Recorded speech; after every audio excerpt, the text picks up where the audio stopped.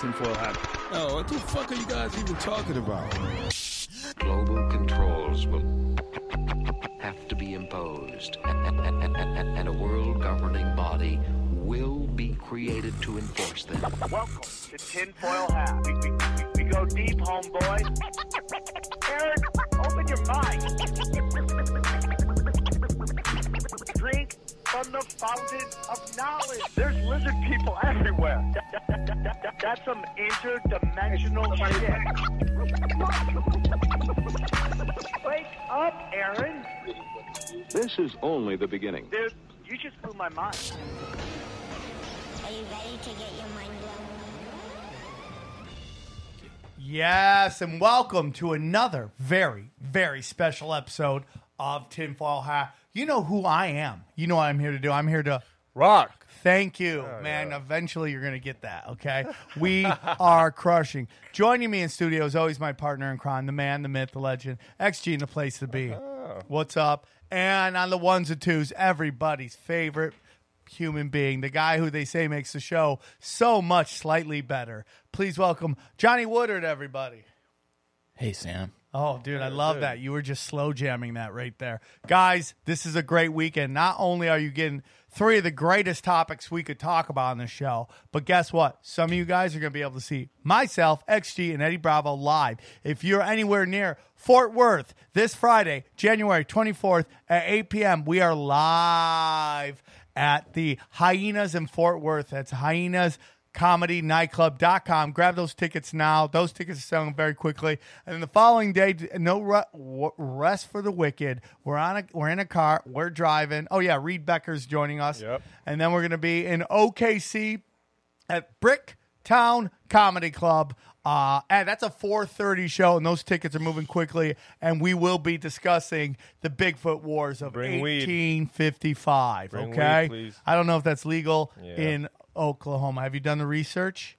No, but that's what You I'm saying. should do They the can bring research before you ask people to bring stuff. Still bring it. You don't want people. We're calling felonies here, dude. This show doesn't play by the rules. We live on the edge, and you don't want to push us over the edge. Okay, like a cat on the flat Earth, pushing everything over the edge. Guys, please check out my special. Go to samtripoli.com. 2 shows live from the Viper Room. Armageddon and Zero Fucks available now for free. And also, check out the Patreon, guys. Patreon. Go to Patreon. Go to Tinfoil. Go to Patreon.com, Tinfoil Hat, and you will be able to grab all the Patreon. I mean, we're doing crank calls, conspiracy crank calls. We're doing man on the streets. Plus, we're giving you 2 1-hour interviews. That's bonus for you. All for $5. It's the best money you'll ever spend. Okay, the best money you'll ever spend. And listen. You got to check out our new T-shirt. Go to it. It's tinfoilhattshirts.com. This is a brand new shirt we put up, and it's selling like hotcakes. Yes, it is the I Killed Epstein shirt. You know what I'm saying? That's maybe the best shirt you've ever had. That's such a cool shirt, dude. Thank I love you, that dude. shirt. Thank you. I am brilliant. I am great. No, a friend of mine and I were talking about it. He's like, you should sell it. I'm like, okay, I'll sell it. I'm going to throw him a little cheddar. Don't you think it's cool, though? That's like one of the better shirts you've ever had. Yeah, that's why I made it, Johnny. I only make good shirts. No, When I but where make would bad you rank shirts- that in like the top 5? Oh, easy. Top 5. I think Once Upon a Time in This Flat Earth is up there. That's a good one, yeah. And the Unabomber was right. I think those are the top 3 right The now. Unabomber was right Oh, one. my favorite, cool. the Raiders one. Well, classic. you're Cholo trash, so you would like that. But guys, go buy a shirt, support the show, dude. It's really helping because the more you support the show, the more we could grow this show. Okay. And today's show is brought to you by we got a new sponsor, everybody. New sponsor alert. Love it, dude. Let's do This it. is combining my 2 favorite things. You know I love coffee. How hyped am I, dude?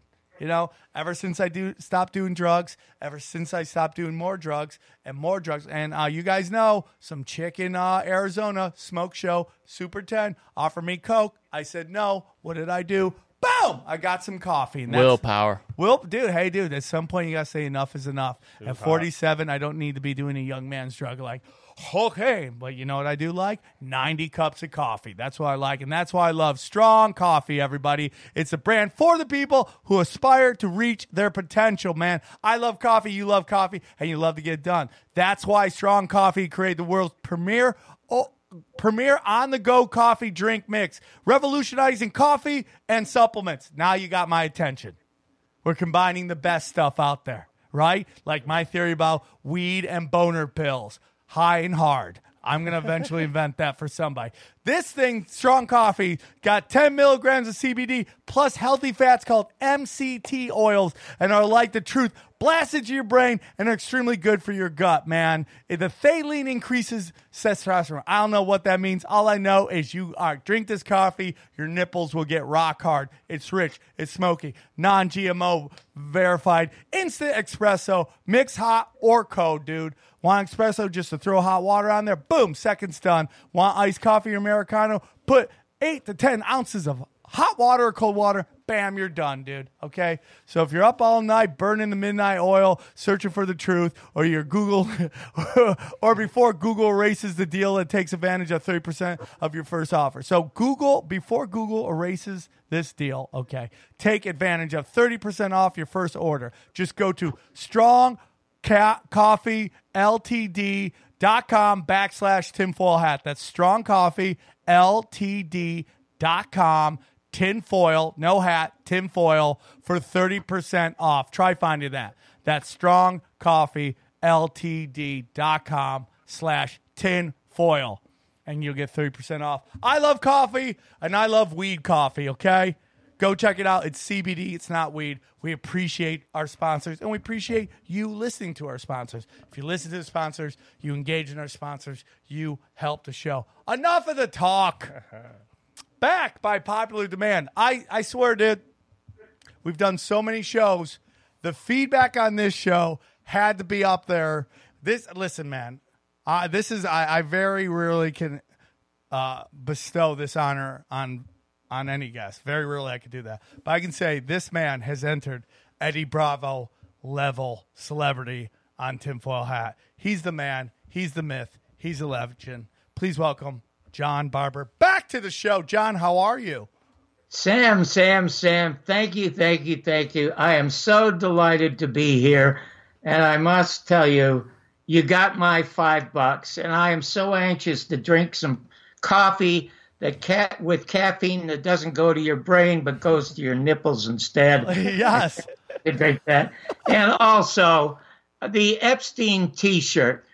You have it, you showed us the front of the shirt. You got to put something on the back. And I would put on the back Dershowitz, because Dershowitz was the guy that kept him out of court. Or if you don't want to do Trump's lawyer, put Hillary on the back. That'd be great. You'll sell a lot of those shirts. And the LA hat you're wearing is just fabulous because it says the LA stands for Lost Again. Oh.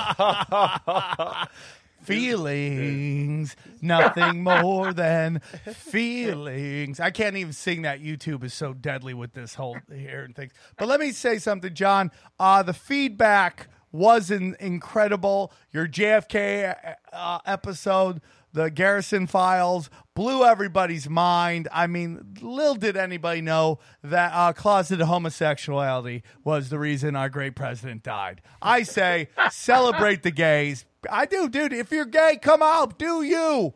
So they don't use you to take out our next president, because we'd hate that. So I got hit up by our booker, Allie, and she's like, Barbara wants to come back on. He's got some inside information on MLK. And I'm like, oh, this guy's going to blow my skull.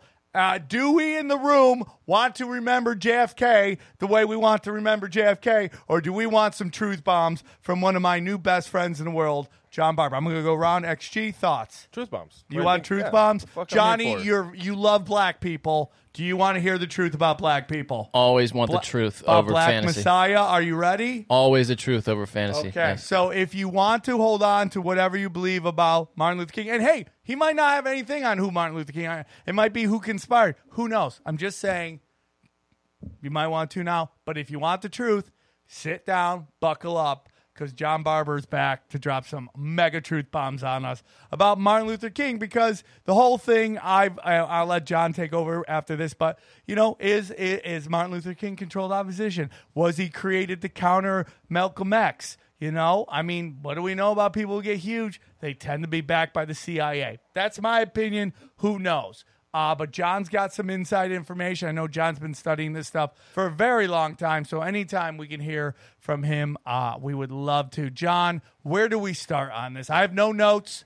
I'm just like, we got to do this. I'm going to let John take off. John, take us A to Z on what you have found and what you believe happened. Oh, Sam, you're an absolute treasure, and so is your show and everyone there. And this time, I don't care. Allison didn't send it to me. You didn't send it to me. So I'm asking Johnny, send me the address so I can send you the best book ever written about anybody in show business, and anybody in the media like you guys should read it. Now, before we went onto the air, Sam, you said you thought I might blow your mind with some of the truths. Well, indeed, I hope it's a mind open enough to be blown. Yeah. But the thing is that this is the very, very first time I have ever talked in depth about the murder of Martin Luther King and all of the information that has been burdening my mind for all of these years. Information imparted to me by my close friend Dick Gregory, who did the liner notes on my album to help me getting started as a comic, and by Mark Lane. Mark Lane first brought Jane Fonda to me when I had the most successful morning show in America. She wanted to talk about the war. And in the late 70s, they published a book. They published a book called Codename Zorro. I was a critic at KNBC at the time. Now, the reason I'm only going to do this one time because I absolutely love you and your show, and it allows me to unburden these truths that I've carried, and you're literally going to be shocked by a lot of the truth bombs that are going to explode in front of your very eyes tonight. I love it. And thank you. And the reason I don't talk about it, or the Robert Kennedy murder, I am probably the most knowledgeable person in the world, including Lisa Peace, who wrote a great book called A Lie Too Big to Fail about the murder of Robert Kennedy, because I myself and the attorney for the coroner, Thomas Noguchi, did the autopsy on Robert Kennedy. And the autopsy, if you see the movie about JFK, when we show you the part about Martin Luther King, there you see Dr. Noguchi's autopsy, which says that the fatal shot that killed Robert Kennedy was fired from no more than 2 inches from the back of his head because of the extensive powder burns. The CIA and city council and the LA police, infiltrated by the CIA, tried to get him to change his autopsy. And he refused to do so, so they decided they were going to get rid of him. And myself and Godfrey Isaacs, who was his attorney, created a committee to save a politically independent coroner for the county of Los Angeles. And unfortunately, we lost. But Sirhan was no more than 6 feet in front of Bobby Kennedy, and he was firing blanks, because if he'd fired real shots from his .22, it would have killed Thane Cesar, who was the actual shooter of Bobby Kennedy from behind. And then afterwards, Thane Cesar retired and moved to the Philippines. Now, he just died, right, John? He just died, and one of the Kennedys came out and said the man who actually shot my father was this man, and that was a cop. And you see pictures of the gentleman you just mentioned all around him, and that's who the actual guy that committed the crime, right? Is that exactly? Also, when I was doing the Bobby Kennedy Jr., 4 years ago, I was putting on the 50th anniversary. Nobody would take my documentary even for nothing. So the best newsman in Las Vegas, his name is George Knapp. He's the Sunday night host of Coast to Coast and the most popular host of Coast to Coast. He said, you know, John, let's do it. Let's do something at UNLV. So the University of Nevada, Las Vegas gave me their theaters and their facilities, a 1,200-seat theater. We were going to show the Garrison tapes. Now, I have a good friend, Dick Russell, who wrote a wonderful book about a guy named Richard Case Nagel. It's called The Man Who Knew Too Much. Richard Case Nagel was third in line to be a patsy for the murder of John Kennedy. The first, of course, was Lee Harvey Oswald, but in case he wasn't murdered when they found him in the Texas Theater. And by the way, the reason Tippit was shot, as claimed by Jim Garrison, is because nobody in the police department loves a cop killer. So they were sure that once they said this cop killer, and they found him in the Texas Theater, somebody would blow his brains out. But unfortunately, an honest cop got to him and just punched him out. But in any event, Richard Case Nagel was third in line to be the patsy. Oh, my because God. he was the contact to Lee Harvey Oswald. And when he was writing or contacting the FBI and the CIA, keeping track of Oswald, about 6 weeks beforehand, they stopped answering him. And he got nervous. What if it doesn't work with Lee? They're going to nail me. He went to El Paso, Texas, walked into a bank, Sam, pulled out a revolver, emptied his gun into the ceiling, and waited for the cops to arrest him, which they did. And they want to know, what you do? Are you nuts? Why did you do that? He said, I don't want to be in Dallas on November 22nd. So they locked him up and they sent him to an insane asylum, which happened. So in any event, wow. The reason I do not want, and I'm so glad, I'm going to tell you some stuff that is thrilling and chilling, because people are after me to talk about 9/11, about Bobby Kennedy, about Martin Luther King, about John. I avoid it all, because while working with Garrison and researching these two definitive films, I had to learn all about the other political assassinations of the 60s, and it was just too overwhelming. I always felt the linchpin was John Kennedy, which is a cold case at the Justice Department. You get that into an open courtroom, you tug at that thread, and the whole cover-up blanket of secrecy in this country about the political assassinations will reveal what they did to Martin Luther King and Robert Kennedy and even John Lennon. But let's start at the top. There are two tops. The first top we start at is the House Select Committee on Assassinations, how they were sabotaged openly and more savagely than was the Warren Report. The Warren Report was held in secret for 9 months. But, okay, now that's the one top we'll get to. Okay. The other top is this.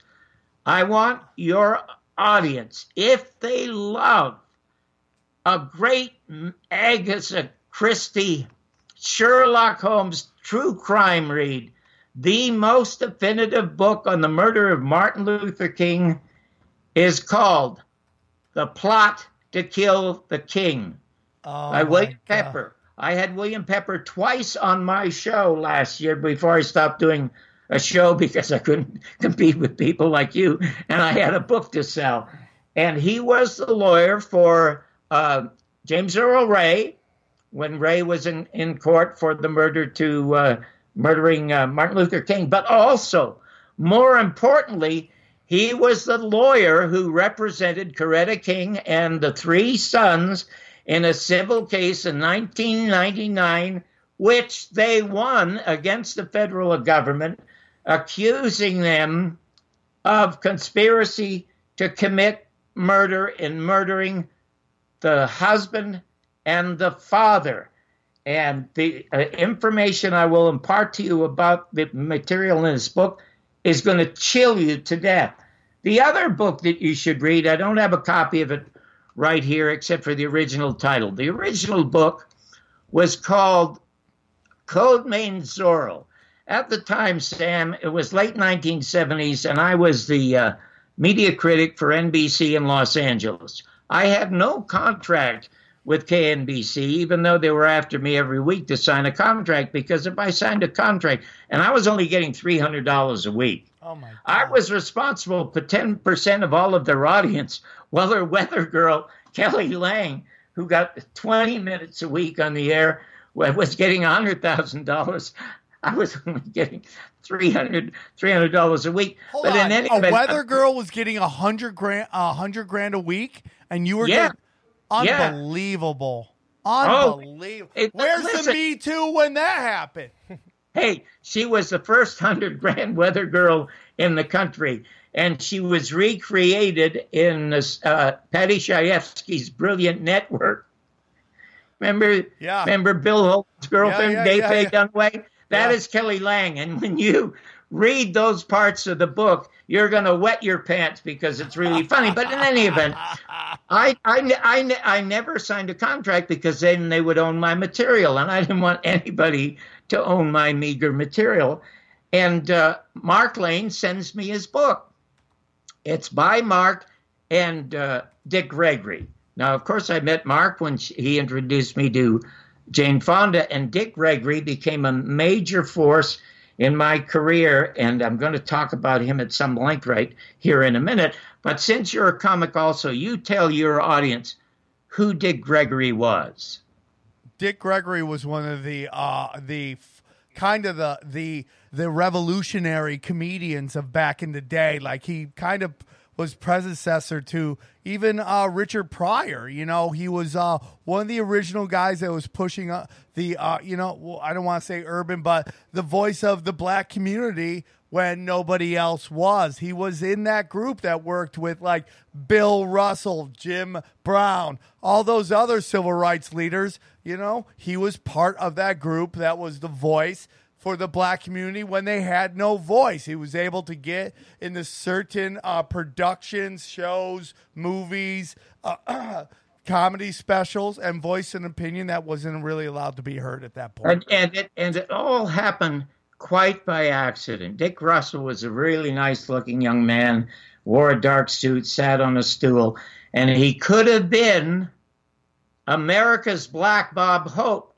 And he was from Chicago, and his first appearance at the Playboy Club in Chicago was an accident. There was a businessman's meeting, and the comic who was slated to appear that night couldn't make it, so they sent in this guy named Dick Gregory.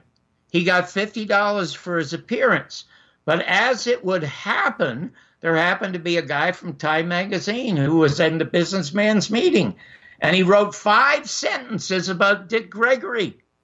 And the next year, he was a millionaire. He could have been the Black Bob Hope, but after a couple of years of making all this money, he realized he had to do a lot more for his people than just tell these great jokes, and so he became aligned with Martin Luther King and the civil rights movement. John, can I ask you a question, John? Yes. Did he at Sure. any point feel, we see this a lot in modern day hip-hop, rap music, where these guys kind of get pushed forward through the industry, the suits, the dark arts people, and when they kind of try to go off reservation, bad things kind of happen to him.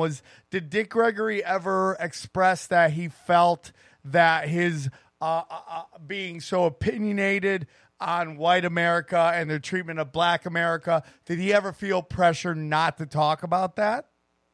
No, Sam, he made more. And I'll tell you how it happened. It's the same as you. I mean, you deserve to be on national television if we really had a free press and we really had public airways. But you're on the internet doing great. He used to get $25,000 for a speech. 25. My close friend is a fellow named Sean Lawton. Sean Lawton was one of the speaker's agents for an outfit in Arlington, Virginia called the Kepler Company. And Dick Gregory would go out and give speeches, and the speeches he gave, I'll give you, I'm going to put that on pause a second, because I want to get back to the business of the book that he wrote. But it's worth the wait to get back to this pause, because you're going to be shocked at what he says and shows on video. Anyway, what happened is I read the book, and it was fabulous, and it was all information discovered in the House Select Committee about the fact that it couldn't have been James Earl Ray who murdered Dr. Martin Luther King. It just couldn't have been. Nothing but facts. So there only one person ever read my review, and that was the news director. His name was Erwin Savchek. And I went in there and I showed him the review. He said, "You're not putting this shit on the air." I said, what are you talking about? He said, "These conspiracy theorists." And so I said to him, "Hold it, let me ask you a question. Let's say there are 2 cans of garbage there. And you have Mother Teresa saying to you, take this can of garbage out. You're going to take it out right away. Now, let's say you had Adolf Hitler on the other side of the room, and he says, hey, there's a can of garbage there. Take the garbage out. You're not going to listen to it because it's Hitler telling you there's garbage there. It's the messenger." And I said, "I'm telling you, these guys are not conspiracy theorists. They're reporting the conspiracy facts as uncovered by supposedly our government." He said, "You're not getting on the air. You're fired." Oh, my God. And so I went home and I called my attorney. My attorney's name was George Bain. And I said, "George, I want to file $1 million lawsuit against NBC." He said, "What on earth for?" I said, "They denied me my First Amendment rights." And he said, "What First Amendment rights?" I said, "Hey, hold it. Look at your Constitution. I think it's number 1 there." And he said, "You don't have any." I said, "What do you mean I don't have any?" "I do." He said, "No, you're an employee. NBC has the First Amendment rights. If you want First Amendment rights that strong, build your own network." Oh, my so that God. was over with. And I get a call. I'm supposed to be on the 6 o'clock news with Tom Snyder. And I get a call from Erwin Savchek. And he said, "Can you get here at 11 o'clock to be on with Tom Brokaw and do your goddamn review?" So what had happened is, by mistake, they put out previews in the morning of the fact that John Barber was going to review this new book about the assassination. And so I came on, I did the review, sold a lot of books, and then the next day I went into Mr. Savchek's office and I said, "Hey, is the government still around?" And he threw me out of the office again. But I will tell you something quite honestly. The black press and the black establishment is as cowardly and as corrupt as the white establishment and the white press when it comes to try to expose uncomfortable truths in this country that could be easily solved. And I'll tell you, as Jim Garrison said in the documentary, the assassination of John Kennedy in Dealey Plaza is a no-risk operation because you have the media that's going to cooperate beforehand, and then you have the Dallas police. It would have been impossible to murder Martin Luther King unless major black figures led him to the Lorraine Motel in Dallas. And I'm going to show you the facts and the proofs that John? got him there and got him killed, and we will name names, and it'll clear your hair. So I love it. that Hold on, book- John, real quick. I want to say something about your statement about black media. I'm going to be honest with you. I completely agree with you. Right now, we have major slave trades going on in the Middle East, in particular Libya, through the assassination of Muammar Gaddafi by Obama, Barack Yeah. Obama, And AKA Hillary. Black Jesus, okay, and our good friend Hillary Clinton. They assassinated him because he wanted to get off the petrodollar, and there's now open air slave trade. It is so the power elites of the black community do not care. I actually hear comedians doing jokes about it. Black comics who can't quick enough mention white people and their oppression. And I love some of my favorite comics are black comics. They're the best. Dave Chappelle, Ian Edwards, Brian Browers. They're the best. But nobody's talking about slavery in Libya. None of these comics are discussing it. I've only heard one rapper talk about it, and that's T.I. Nobody else. Jay-Z, who's quick to jump in the NFL mix. Where's LeBron James talking about it? Nobody's talking about it. They're only talking about keynotes, about stuff that happened 200 and some years ago, which is bad, but they say it because it mucks it up. It gets black and white fighting with each other. you're going to learn two things about the black media that's uncomfortable and how cruel people can be to their own kind. Did you see a movie called The Boys in Brazil with Laurence Olivier? I did not, but Johnny says he saw it. Johnny, you saw it? You saw it, Johnny? Yeah, I've seen that. I saw it when I was a kid, yeah. Yeah, you might remember this scene. Laurence Olivier was a commandant of a death camp in Germany. And he's walking down Fifth Avenue, and there's 70-some-odd-year-old lady on the other side of the street who survives that camp and recognizes him. And that's how the movie begins. It's a great start. Well, there is a very, very true story. The guy who wrote, I mentioned this to you on the last show, the best book ever about show business that I ever read was Ben Hecht's A Child is a Century, the highest paid screenwriter in Hollywood. Wrote Gone with the Wind, the film, in 12 days and never read the book, just read a 30-page synopsis, became the first propagandist for the non-existent state of Israel. Well, in the early 50s, 1953, in Tel Aviv, there's a Dr. Kastner who is very prominent in the Knesset in Israel, friends with the prime minister, runs around with the heads of Mossad. And here's his survivor of Dachau, who recognized Dr. Kastner as the Jew who helped the Nazis incinerate thousands of people. Now, they tried to quiet her, but what happened is she found a few other survivors who identified the guy. Now, the media in Israel tried to suppress it for a year and a half, and they finally couldn't. And they finally arrested him and put him on trial. Ben Hecht went to Israel and covered the trial. It's in a free book on the internet called Perfidy. And the reason I'm mentioning this, because I'm going to tell you how evil blacks can be to blacks as Jews can be to Jews. What happened is Kastner, it was proven, helped the Nazis incinerate 10,000 Jews.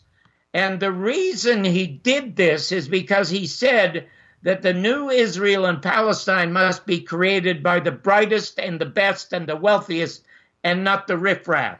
And Dude, the 10,000. That's it right there. That's it, John. Now, the same thing happened with Dr. Martin Luther King and the way John, he was set up. Real quick, John, because you throw out so much incredible information.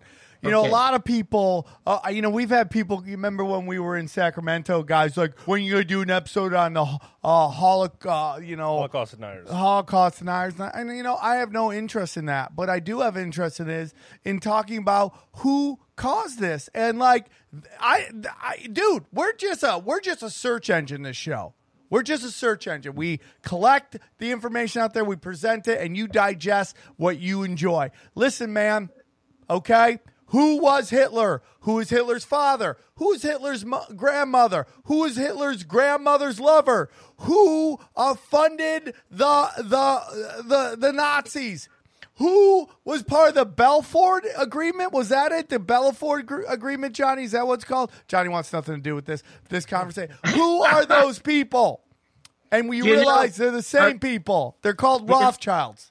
The United States and England gave Hitler the Skorda munitions works in Czechoslovakia because they hoped with the new weapons he would invade the Soviet Union and destroy the communist revolution. Listen, IBM supplied the machinery with the numbers for the Jews. And Ford supplied motor cars, and the Dulles Bank, John Foster and Alan Dulles Bank, lent $1 million to Hitler in 1935. So he was funded by a lot of fascists like himself. But let's get back to Martin Luther King. I've recommended two books. For sure. We live in a tweet world. Yeah. Now, a lot of you may not want to read these books, but write this down right now. The untold truth about the Martin Luther King murder. It's called The Untold Truth of the Martin Luther King Murder, and Google it. It's only 29 minutes. Now, what you will see in this 29 minutes, you're going to see the reason that Martin Luther King was killed because of the speech he gave. You're going to see Dick Gregory exposing the minister who, along with Jesse Jackson, helped set up the murder of Martin Luther King. Now, I'm going to put that on pause right now while I take you back to the I Have a Dream speech.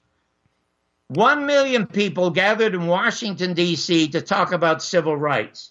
It was not difficult to talk about civil rights in the United States back then because it's in the Constitution. You shouldn't have to march on Washington to get your civil rights. He never wrote in his typed speech, I have a dream.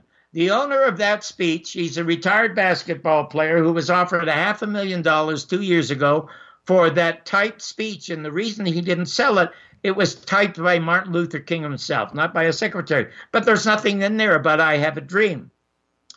1 million people are there at the plaza. And the reaction to his speech is so monumental and the pause is so long. Mahalia Jackson leans into him during one of these moments and says, Martin, why don't you tell the people about the dream that you're always telling us about in private? So when he came back, he started to talk about, I have a dream. Again, this wonderful thing happened by accident. And what is reported in this book, The Plot to Kill the King by William Pepper, is, of course, he was being watched and recorded from the top of all the buildings around. And one of the generals, identified by William Pepper in the book, says, no black man should ever have that much power in this country. Now, early 1968, he's beginning to think like Malcolm X, and he's beginning to think about Muhammad Ali. Hey, we don't want to go to fight those yellow people because Dr. King noticed that more poor blacks, more poor Chicanos, more poor whites were coming back in body bags than middle-class whites. And he thought openly of going to Vietnam and actually asking these people to put their guns down. And he went to the Riverside Church. You can Google this. Early 1968, 5,000 people are in the church. They have to put out loudspeakers on the street so another 15,000 can hear. And Martin Luther King says to the congregation, I hate to say this, with a heavy heart, I have to say, the greatest terrorist organization in the world is my government and my Pentagon. I couldn't agree more. And then on April 4th, it is brains blown out. Now, I'm upset at the fact that we celebrate his birthday with a holiday on the day he was born. We should be recognizing the day he died, April 4th, the same way we should recognize November 22nd. They should both be America's Bastille days. You know, Dr. King made the greatest, shortest comment to me about it's smarter than Shakespeare, it's smarter than Mark Twain, my two favorite writers. Guess what he called the riot, Sam? What? He said, a riot is the language of the unheard. Is that unbelievable? Now we'll go back to this, the untold truth about the murder of Martin Luther King. You Google that, and you should play the last part of this for your audience. What has happened is that Martin Luther King decides not only is he going to fight against the war, he is now going to look for an economic bill of rights for the entire country. That meant a redistribution of the wealth of the United States of America, which is considerable.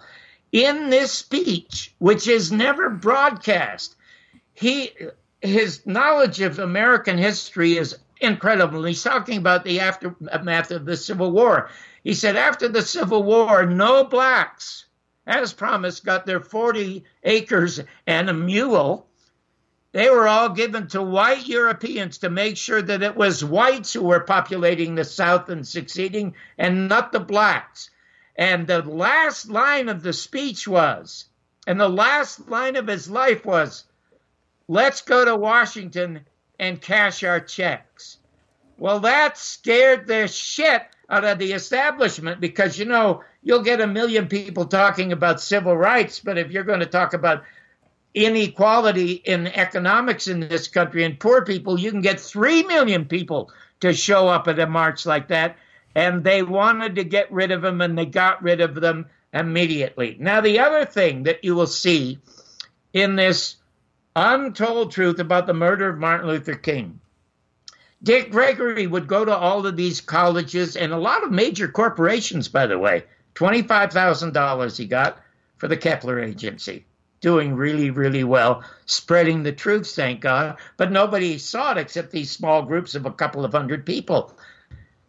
He got a video of a minister by the name of Kyle.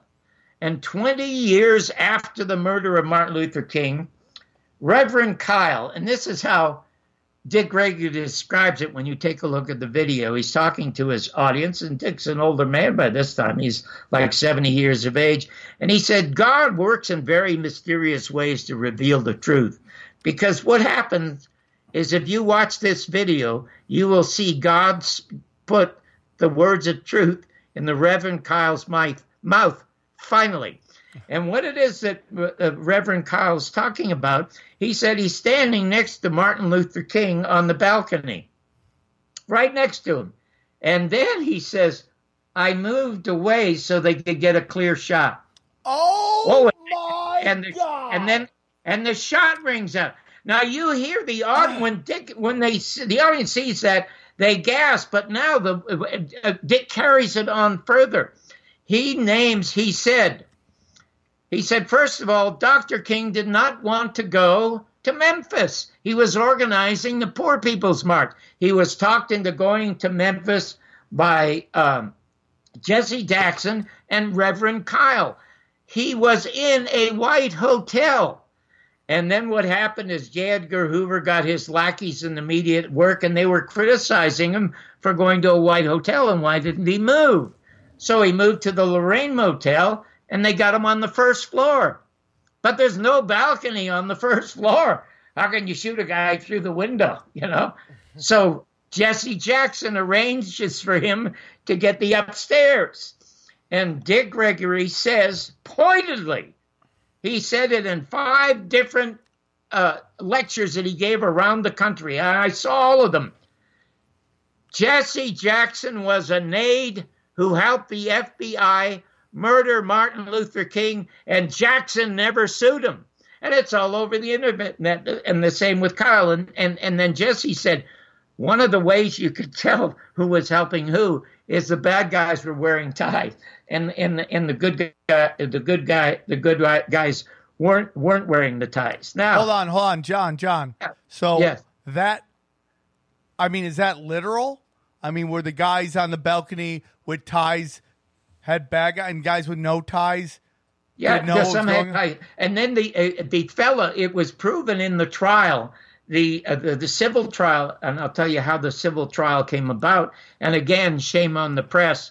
And I will tell you a story about my own dealings with Ebony Magazine, because Dick Gregory was made a star by the white press, which happened to be Time Magazine. Dick Gregory helped me get my album out.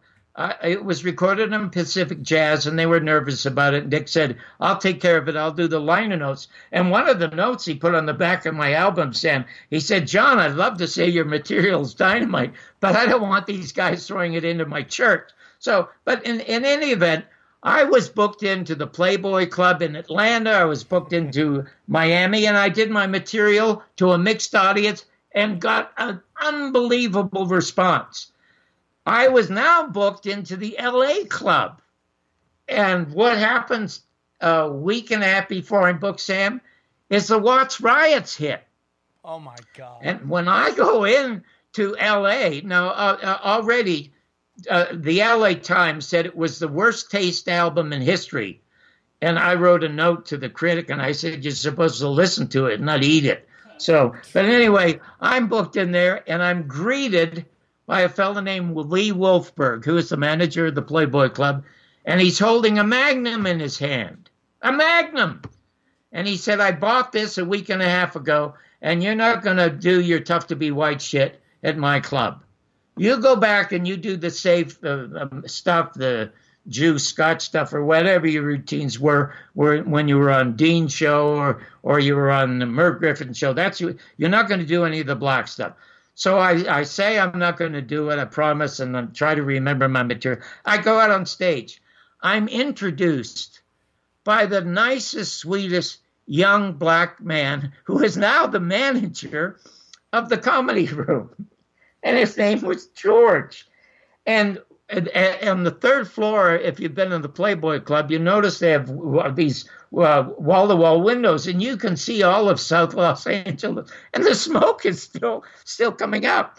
In any event, I don't know why I did it. I said, I want to thank George so much. He gave me a great introduction. I want to thank George so much for that wonderful introduction. And 2 weeks ago, before the riots, he was a busboy. But now they don't trust him around the knives and forks. Well, he got an ovation. And he laughed and applauded. And blacks. So I did my act. And when I got off stage, Wolfberg was literally pointing the gun at me. Oh, my God. And he said, you utter one more black joke and you're done. And I said, but you heard them. They laughed. They loved it. He said, I don't give a shit. They don't hire you. I hired you. You're not going to do it. And I said, well, what if I can prove to you that blacks really love it? I don't give a shit what you do. Mm-hmm. So what I did is I called the editor of Ebony Magazine on Wilshire Boulevard, went down and met with him, and his staff listened to the album, and they loved it. And I said, book me in the blackest club in Watts. So they booked me into the blackest club in Watts. Now, if you've ever seen black audiences, they are really terrifying. The creature from the Black Lagoon, or they are heaven sent. I mean, they are not quiet. I couldn't agree more, John. I could not agree more. It's like when you do a black room, they either love you or, man, they hate. Now, if you're the first white guy, you're good to go. If you're the second white guy, why are you trying to take over our shows, brother? You're just gentrifying our shows. That's funny. So anyway, my wife and I are the only two white people there. It's all black. And it happens to be about black talent night. And I followed a very bad black doing a very bad impression of Jerry Lewis. And oh, my God, they did everything but kill the guy. Yeah, and he's dude, on stage. Brutal. Now, ordinarily, the MC would have introduced me, but the owner, who was older, he thought, well, I'm going to introduce you. So he gave me a sweet introduction about I was discovered by Brother Dick Gregory, which got an ovation. And he did this album called It's Tough to Be White. There were mixed applause like that. And they were still booing the kid before me. And I didn't know how to start because they were still rumbling. And one guy hollered out, "Hey, Johnny, it's really tough to follow Gibby, isn't it?" And the audience howls. And I said, that's what I hear from the police department, too. They gave me an absolute ovation. And when I finished doing the entire album, it was the only standing ovation I ever got from my material. Ebony Magazine had photographers there. They had everybody there. And they were thrilled beyond belief. And I thought, my God, the white press made Dick with Time Magazine. Maybe the black press will make me. And I waited for 2 weeks and nothing happened. And then I finally called the editor and asked him what happened. He was totally brokenhearted.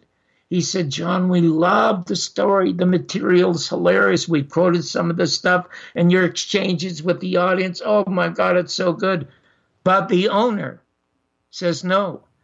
And the owner said no because we are trying to solve the problem of race and integration in this country, and Johnny Barber is just bringing it to light again, so you're not going to publish it. And fortunately for me, a guy named Perry Cross, who was managing the Talent Scout show, loved the album, and he called me. He said, "Can you do 5 minutes without mentioning blacks?" And I said, yeah. So I got on the Talent Scout show, the only one to ever be brought back a second time. But that's my experience with the black press. Now get this.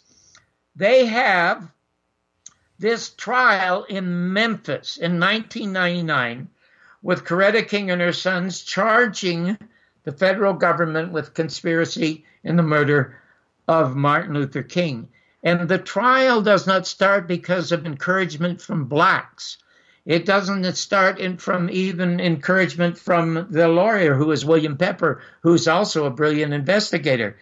It started by a 73-year-old white man. And this 73-year-old white man was named Jowers. And Mr. Jowers, who was now ill, owned the bar and the restaurant behind the Lorraine Motel, from which the assassins assembled. Oh, my God. And Mr. Bowers told William Pepper and the King family directly, he was paid $100,000 for the use of his restaurant and paid by a guy he named Frank Roberto. Whether that's a guy's name or not, I don't know.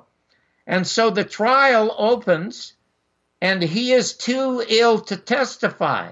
But Sam Donaldson at ABC hears about this witness who says he's paid $100,000 as part of this conspiracy, comes down and puts him on camera for an hour, and ABC tells Sam Donaldson he can never air it. Oh, my The trial is covered only by Dick Gregory. Ebony Magazine is not there. Time Magazine is not there. Newsweek. No black media covered this unbelievable trial, which the King family won. Now, get this. The King family could have gotten millions. Millions. You know how much they asked for? How much? $1,000, which was the cost of the funeral for Dr. King. Wow. Man, my heart just sunk. Oh, man. Is that heartbreaking? Now, in this phenomenal book, what it does, it tracks down parallel assassination teams.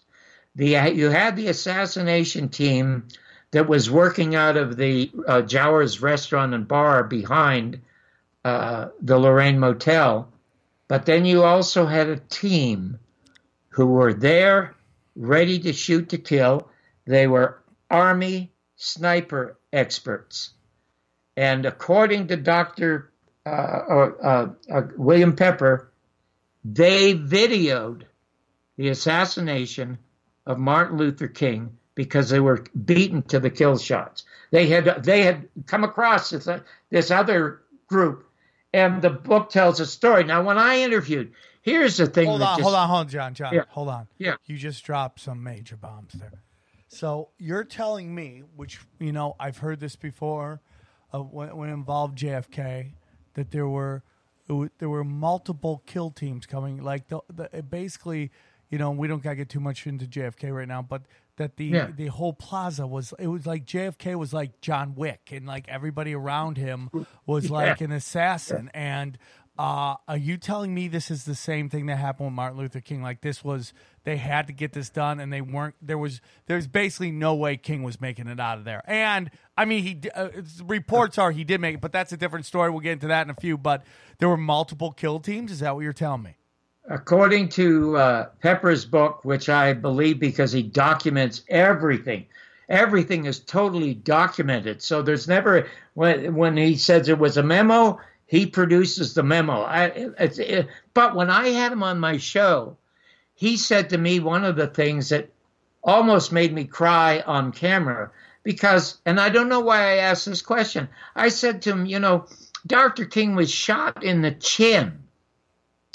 I said, John Kennedy was shot in the throat and in the head, but there was still an attempt to keep him alive because there were sort of some hints of breath somewhere.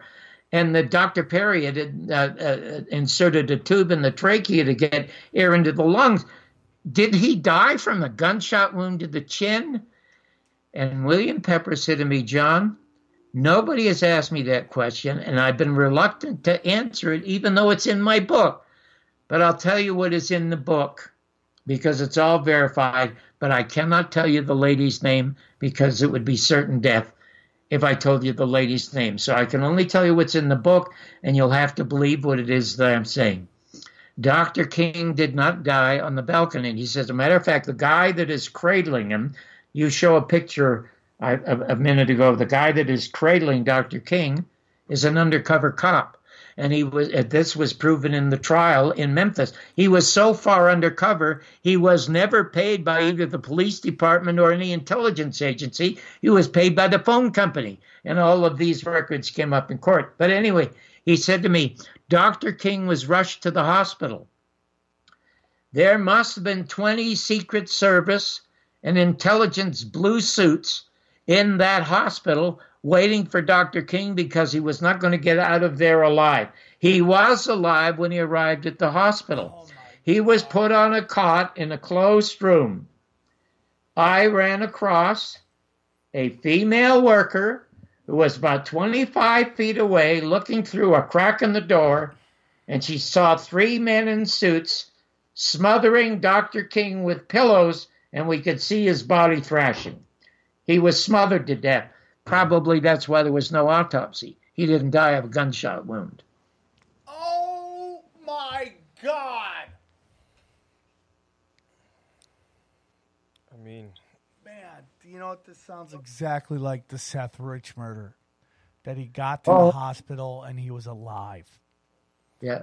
And they were all there. And then Donna Brazil, fucking, oh, my God, man. And you know, I must tell you, Sam, as I said at the top, I am glad that your head exploding and my head is relieved of this because I've carried this around for a long time. I would like to, on a slightly lighter note, tell you how I happened to come up with the idea. I was only 33 years of age and still struggling. You know, when I was a kid in Toronto, and I was struggling to get into the United States, struggling so hard. I was deported twice. But when I was a kid, Sam, I must tell you, I was literally shocked whenever I found out somebody was evil. Now that I've lived in the United States for 7 years, I'm shocked when I find out they're good. That's why I'm so thrilled to be on a show like yours and other shows like this. But I was 33 years of age, and I was doing okay as a comic. And I'm sitting. Do you remember David Susskind? I know the name. I'm blanking right now. Okay. David Susskind was one of television's most successful and classiest producers of movies made for television. He had the entire library of MGM movies to make, which he got through a fraud, but it was brilliant. His son told me the story about it. He also had a show called Open End, and it was a lot like William Buckley's show, Firing Line, only it was very, very liberal. I'm watching this show, and he was very passionate, very liberal, and very hard on his shoulder or on his sleeve or whatever you say. 2 of his guests. One guest is a 63-year-old Jew who'd been sentenced to murder that he didn't commit and served 29 years.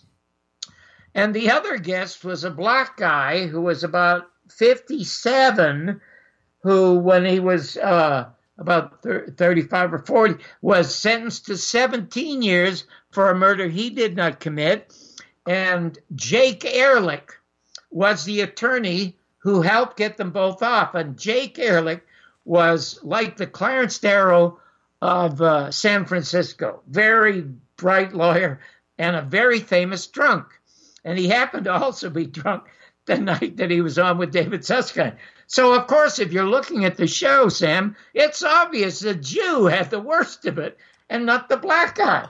But David leans forward and he says to Jake, he says, Jake, how is it you have this black man in this country where we're supposed to have equal rights, and he sentenced to 17 years in prison for a murder he didn't commit?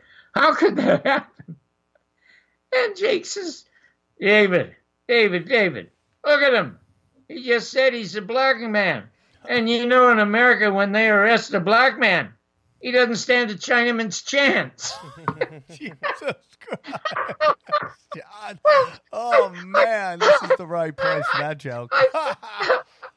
I fell over. I started screaming, and I sat down. In a half an hour, I wrote the entire album, It's Tough to Be White. And if you go to my site, you can, the clips from the album, even though I wasn't a very good performer at the time, but the material is still topical. It's just terrific at this late date. Here's John. I wanna get into something real quick because we kind of talked about this.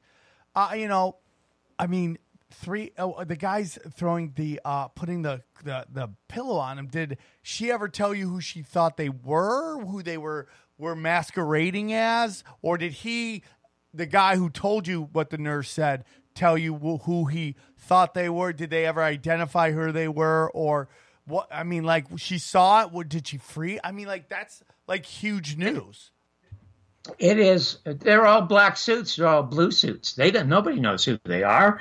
You had 30 or 40 guys in suits waiting for Dr. King's body to show up. The only person who could be identified is the woman who saw it. And he won't reveal her name because her life wouldn't be safe. But the story in the book, it's unbelievable. It's like, if you ever Google, do you remember Mae Brussell? Ever heard of Mae Brussell? No. Oh, my God. You're in for a treat. Oh, my God. Mae Brussell here is a Beverly Hills housewife. She is the granddaughter of the guy that found one of the greatest department stores in America. She's a Beverly Hills housewife, a millionaire. She's got 5 kids. And she becomes very suspicious of the murder of John Kennedy after she sees Lee Harvey Oswald murdered by Jack Ruby. She becomes the greatest broadcaster and researcher in the history of the world. You take the Mark Lanes and you take all of them, you combine them, they don't equal Mae Brussell. You go to the Mae Brussell archives and you can listen to all this stuff about Martin Luther King, about Robert Kennedy, about John. But the one I suggest you watch, and this is the reason I absolutely loathe that movie, Once Upon a Time in Hollywood. If you go to Mae Brussell talking about Charlie Manson as a patsy. Now, whoever heard of Charlie Manson being a patsy? He's just this evil guy. And she starts off with a simple observation. She said, guys and girls, teenagers who are high on dope, don't climb telephone poles to cut telephone wires. Only the military does. And then she explains. Oh, my God. It was Tex Watson who carved up that pregnant lady, stabbed her 47 times. And they were trying to create a race war. That's why they wrote Helter Skelter on the wall. And one of the credit cards they stole, they planted in Watts. And it was only an accident that one of the girls was in jail and she happened to tell this story to another girl who told the cops, or they would have never found Charlie Manson and the girls. It was Tex Watson who did the killing. It wasn't Charlie Manson.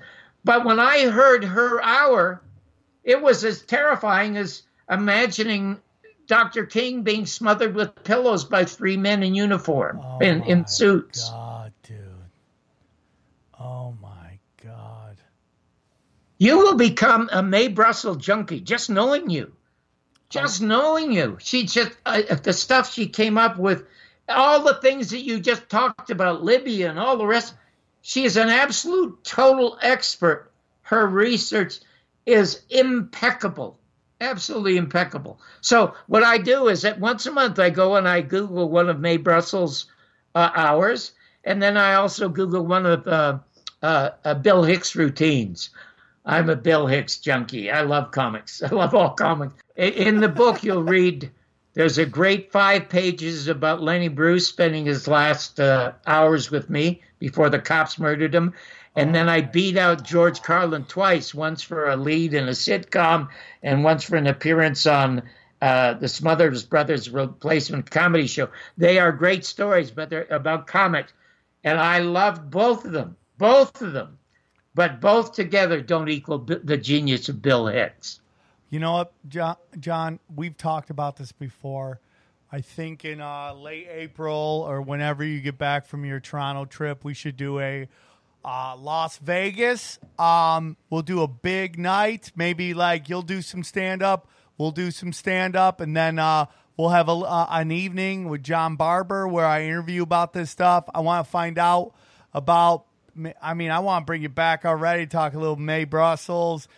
Get into the Manson murders. Get into the murder of Lenny Bruce. I like these are things, like, I love talking about geopolitics on the show, but it can really bog down your soul because, as conspiracy theorists, we crunch the data, but we don't see the results. We know what they've done. We've taken the pieces of the jigsaw puzzle and we found that they all fit very nice. There's no resistance, and yet nothing happens. We want it. We hope that Obama was changed. He wasn't, and we hope that Trump is changed. I'm still holding out hope. Johnny, we haven't gone to war with Iran yet, have we? Am I wrong? No. Not yet. So we'll see. But I need to hear about all this stuff, John. All this stuff. Right now, I must tell you, Sam, I'm looking at your hat. Now the LA stands for Love Always. Yeah, dog. I love it. I love it, man. It makes me very sad. I want to get into Jesse Jack. One of these ladies who used to be on ESPN, put out a tweet, white supremacist killed Martin Luther King. And, when you say white supremacist, we're thinking about white trash and just people, I don't sit there and try to empathize with white supremacists, okay? But I tend to sit there and I go, you know what, man? I think if you set down a gangbanger and you set down a white supremacist and you had them just for a minute be very vulnerable and be like, why do you believe that? I think if they really got honest with you, they tell you because they have no hope. So they join these groups and they pom-pom their group. Oh, I'm a Blood, I'm a Crip, I'm a white supremacist, And, my group's the best because they have no real hope, man, out there. And I'm not justifying. When it comes to hope, I feel a lot like Groucho Marx, who said he wouldn't join any golf course that would have him as a member. Yeah, so I don't. But you know what? For some reason, I feel maybe it's because I came from those roots. I felt so safe in Watts at the height of the riots. And, in 1978, I happened to fill in for a morning show in Chicago. And quite accidentally, one of the guests had been Nixon's speechwriter. And, of course, I read all the books. And in his book, he mentioned that Watergate may have had more to do with the assassination of John Kennedy than it had to do with beating the Democrats and McGovern, which is obvious because polls showed Nixon at 70 and McGovern at 25 or something like that. So we spent an hour just talking about the assassination. And he said on the air, oh, John, I would have had a bestseller if I'd spent my whole book talking about the assassination. Well, a group of lawyers in the Chicago Tribune took out an ad asking for management to keep me as the host of the show. I was just there temporarily to fill in while we're looking for a permanent replacement. And so I did reviews on the news as well. Anyway, the manager asked me if I would stay. And so I said, oh, I'd love to. I love Chicago. Are you kidding? I'd love to. And then New York said, no, Barber is too controversial because of that interview. So, but if you go to YouTube and you Google John Barber Reviews Chicago, because what they asked me to do, they asked me to review the 5 weeks that I was there. And I did, and I'm just in the studio with Noah, and I'm telling you, it's as funny and as topical today. And guess what? I was replaced by Charlie Rose, who bombed in 13 weeks, and he had to go and work for nothing in the South. And then they brought in a black girl from Cincinnati named Oprah. and my wife and friends say to me, because I was making $30,000 an hour, of course, when I was doing Real People, I love talking to people. And the reason for that, Sam, is I feel everybody else has a more interesting life than I do. I love talking to people, and I said to a lot of people, said, God, I wish you'd kept the show, Real People. I wish you'd kept the thing in Chicago. And I said no, because I would have never done these two wonderful films about Kennedy and Garrison, and I would have never learned all this stuff about Martin Luther King and Bobby Kennedy. I mean, you know, when we were doing the show by the way, when I made the movie, I offered $25,000 to Dan Rather to ask one question, and his agent turned me down. And the question was, who was with you in the room when you saw the Zapruder film? That was all. I'll give you $25,000 and just come on camera. So, but in any event, what happened is that Dick Russell, who writes the material about the environment for Bobby Kennedy Jr., asked Bobby Kennedy if he would like to come on and be interviewed by George Knapp and then screen John's first documentary, The Garrison Tapes. And he agreed to it. And we're going to give him the $25,000 instead of Dan Rather. We had 1,200 people waiting, and the day before he canceled. Oh, my God. John, I got to ask you something real quick to go back to the Martin Luther King assassination. You know, we've heard it came. It's very interesting, dude. Like, there's people who have conversation like, and I don't want to get into this topic, but I'm like, let's say flat Earth, and like, let's say I don't want to talk flat Earth, John. I'm just using this as an example, okay? And if you're in the flat Earth, I'm cool with that too. I know, John, you're not, but there are people that are, and I have no problems with it. So someone's, if they came out tomorrow that they said the Earth was flat, how would people's life change? And I'm telling you, it wouldn't. Maybe for a second. Most people like us change. One of my, I have two or three really close friends. One's in Mensa. You have to be a genius to be in Mensa. He owns radio stations in Canada, and he's a flat earther. And so I just asked him two simple questions. And the two simple questions are, who lives on the bottom? And secondly, if there's an eclipse, why isn't it a straight line across the moon instead of circular? I mean, I'm telling you, I don't care what anybody believes as long as it makes them a better person. For sure, John. So my question to you is, like, when the documents came out recently that Jesse Jackson was an FBI asset and Al Sharpton was an FBI asset, there was no I couldn't believe that there was no reaction, which gets me to the point that we only have a reaction when the media tells us to have a reaction. We don't react to anything, you know, like the media tells us that the Me Too movement is, you know, oh my God, respect all women. And then pedophilia comes out in Hollywood, and these same actresses who have been telling us about how hard it is to be them are silent. So there's because the media isn't telling them to be upset about pedophilia. So nobody went crazy about when we found out that basically Jesse Jackson is a motherfucking turncoat, scumbag, backstabber of his own people. Okay? So we didn't hear that. So my question to you is, what about Martin Luther King? I have to ask you that because, you know, with all the memes and all the pictures put out about him yesterday on his national holiday, several commenters was like he was controlled opposition, he was CIA, he was used to counter the militant movement of Malcolm X. What is your thoughts on that? And to take it further, also the theory about him being a rapist on tape. Yeah. I'm not getting into his whole he loved women and had affairs. I don't judge people's what they do in the bedroom. I don't know his relationship with his wife, and I'm not getting into the construct of marriage and all this stuff. That's a whole different thing.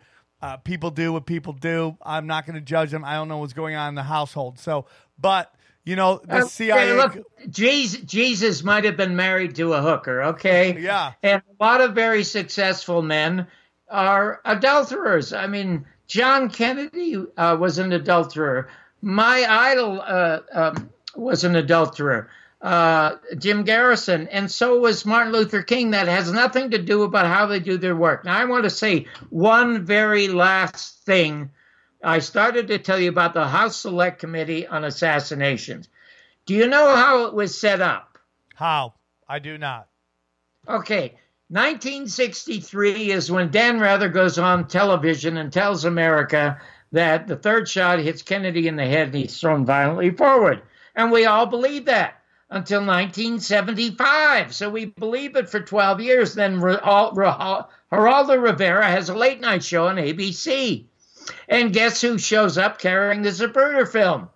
My pal, Dick Gregory, and then Bob Groden, who worked for the House Select Committee on Assassinations. They run the Zapruder film. Americans see it on the media. So if it's on the media, it must get approval.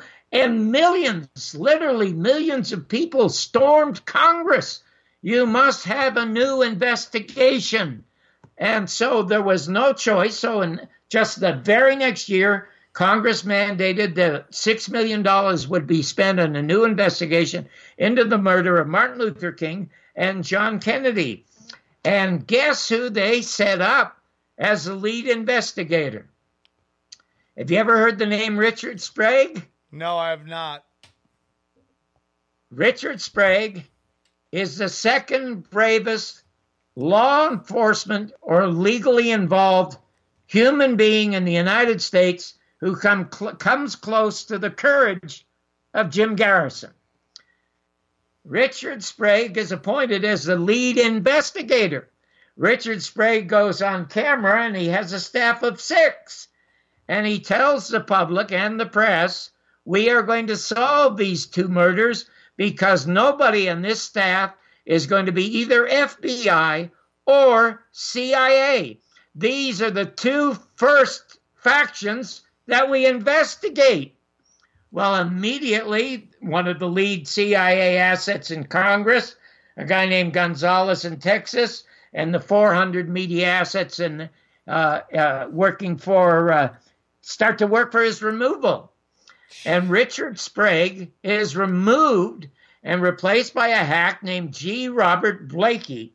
G. Robert Blakey turns the entire proceedings over to the CIA. Now, the reason I say this is more heinous than the Warren Report in the beginning is because it's happening in front of us and nobody is squawking. And when he publishes his terrible book blaming the mafia for the murder and dedicating the book to the CIA, and you and I know if the mafia had been responsible for the assassination, there wouldn't be a pizza parlor in America. Now, I'm putting together, I am non-religious, but I am a believer in something weird going on in the universe that I cannot explain because so many things have been blessings to my life.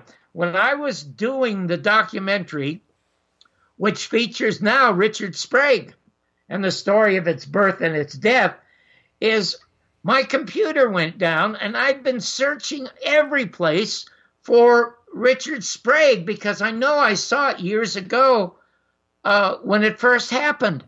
And I couldn't find it. So I gave up on it.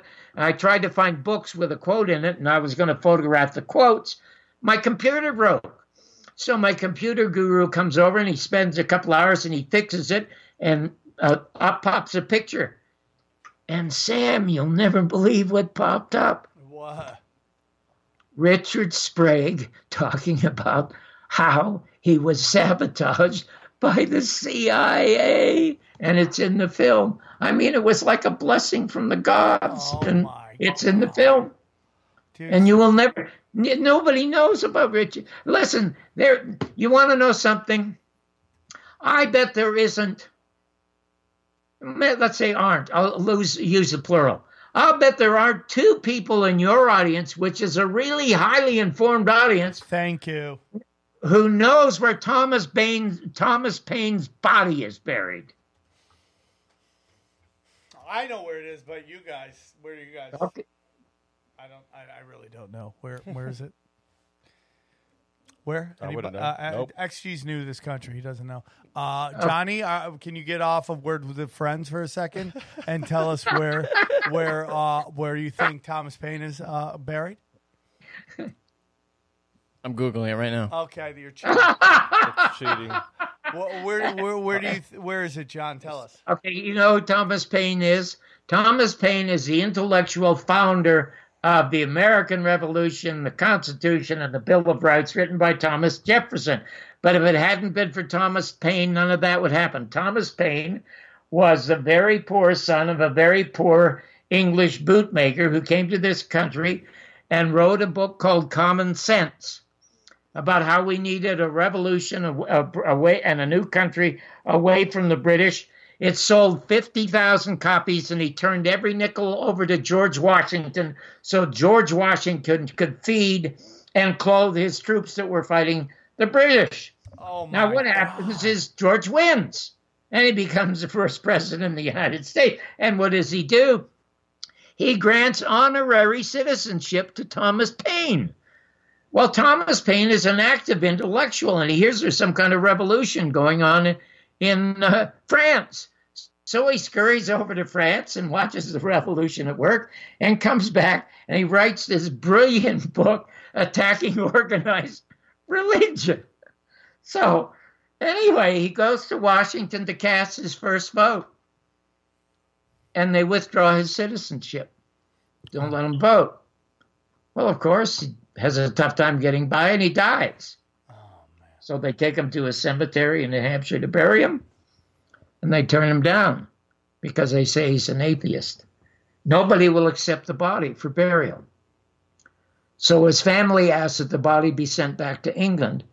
So his body's put on board a ship bound for Liverpool in England, and 6 Christian sailors take the body and throw it into the Atlantic Ocean. Oh, my God. And America has treated intellectuals like that ever since. If you go to my site and you'll see Frank Zappa give one of his brilliant interviews, he is the Nikola Tesla of music. He says, the problem with this country is they hate bright people. And it's so true. Now his father was in the intelligence service. Of course, there's always that. There's always a I mean, it's like there's always a connection, man. Always. It's just unbelievable. That's why we love you, John. He said that politics in America is the entertainment division of the military-industrial complex. Yeah. You can't get better than that. Anyway, Sam, I can't tell you how much I could spend forever talking John, we're to you. Going to do it, man. We're going to set up this date to have you and me, and we'll do a show out there. We'll have XG. We'll bring John.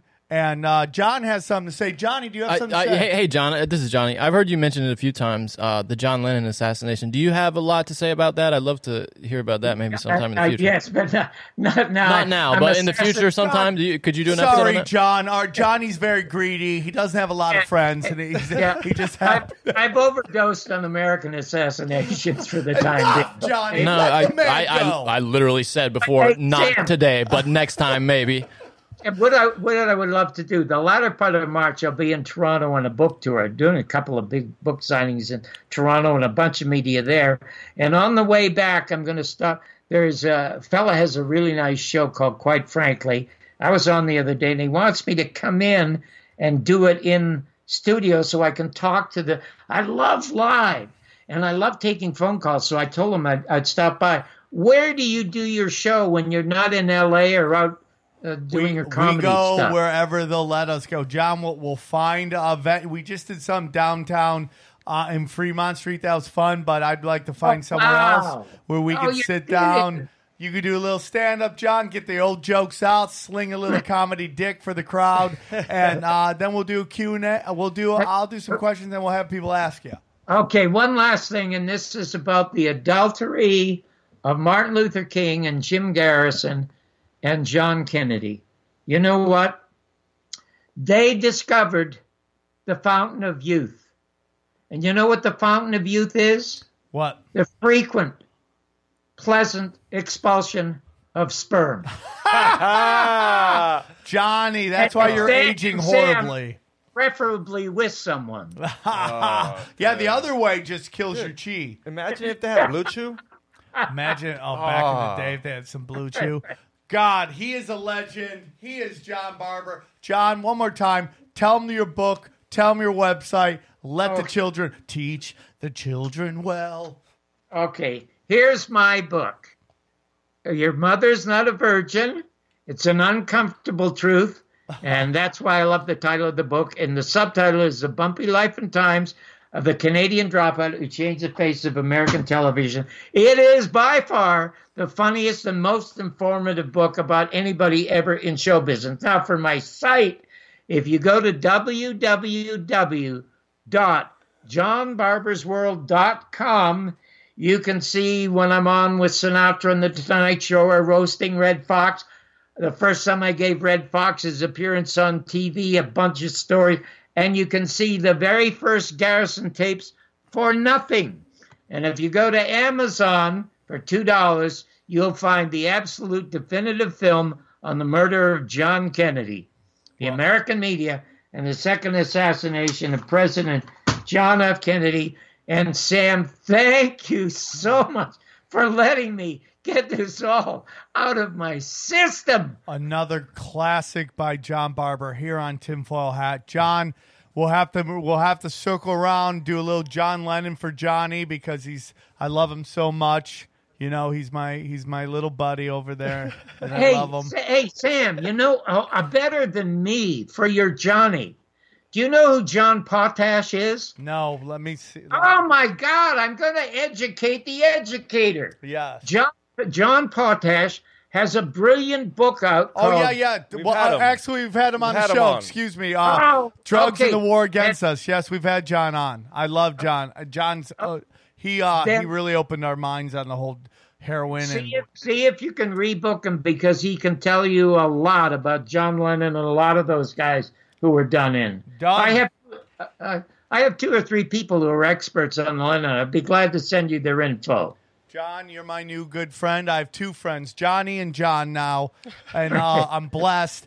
You were great, John. We're going to sit down, work the details. We'll get some going in Las Vegas, and we'll have a night with my man John Barber. We'll do comedy and a night of just me interviewing you. We're going to do it. We'll let everybody know about the dates. I think people's minds are going to be blown. They're going to be blown because we got real honest with everybody. And you know what? Sometimes the truth hurts. And you know what you want to believe and what actually happened might not be fine. Don't get angry if you heard words you didn't like or truth you didn't like. This is the Truth Chamber. We pull no punches. We go hard in the paint. John, you're the best. We'll talk to you soon. Enjoy your Las Vegas Strip buffets or whatever you like to do in Las Vegas. Thank you, everybody listening. We love you guys very much, and we'll see you guys again. Thank you. We'll see you in Texas, and we'll see you in Oklahoma. We go deep, homeboy. Aaron, open your mind.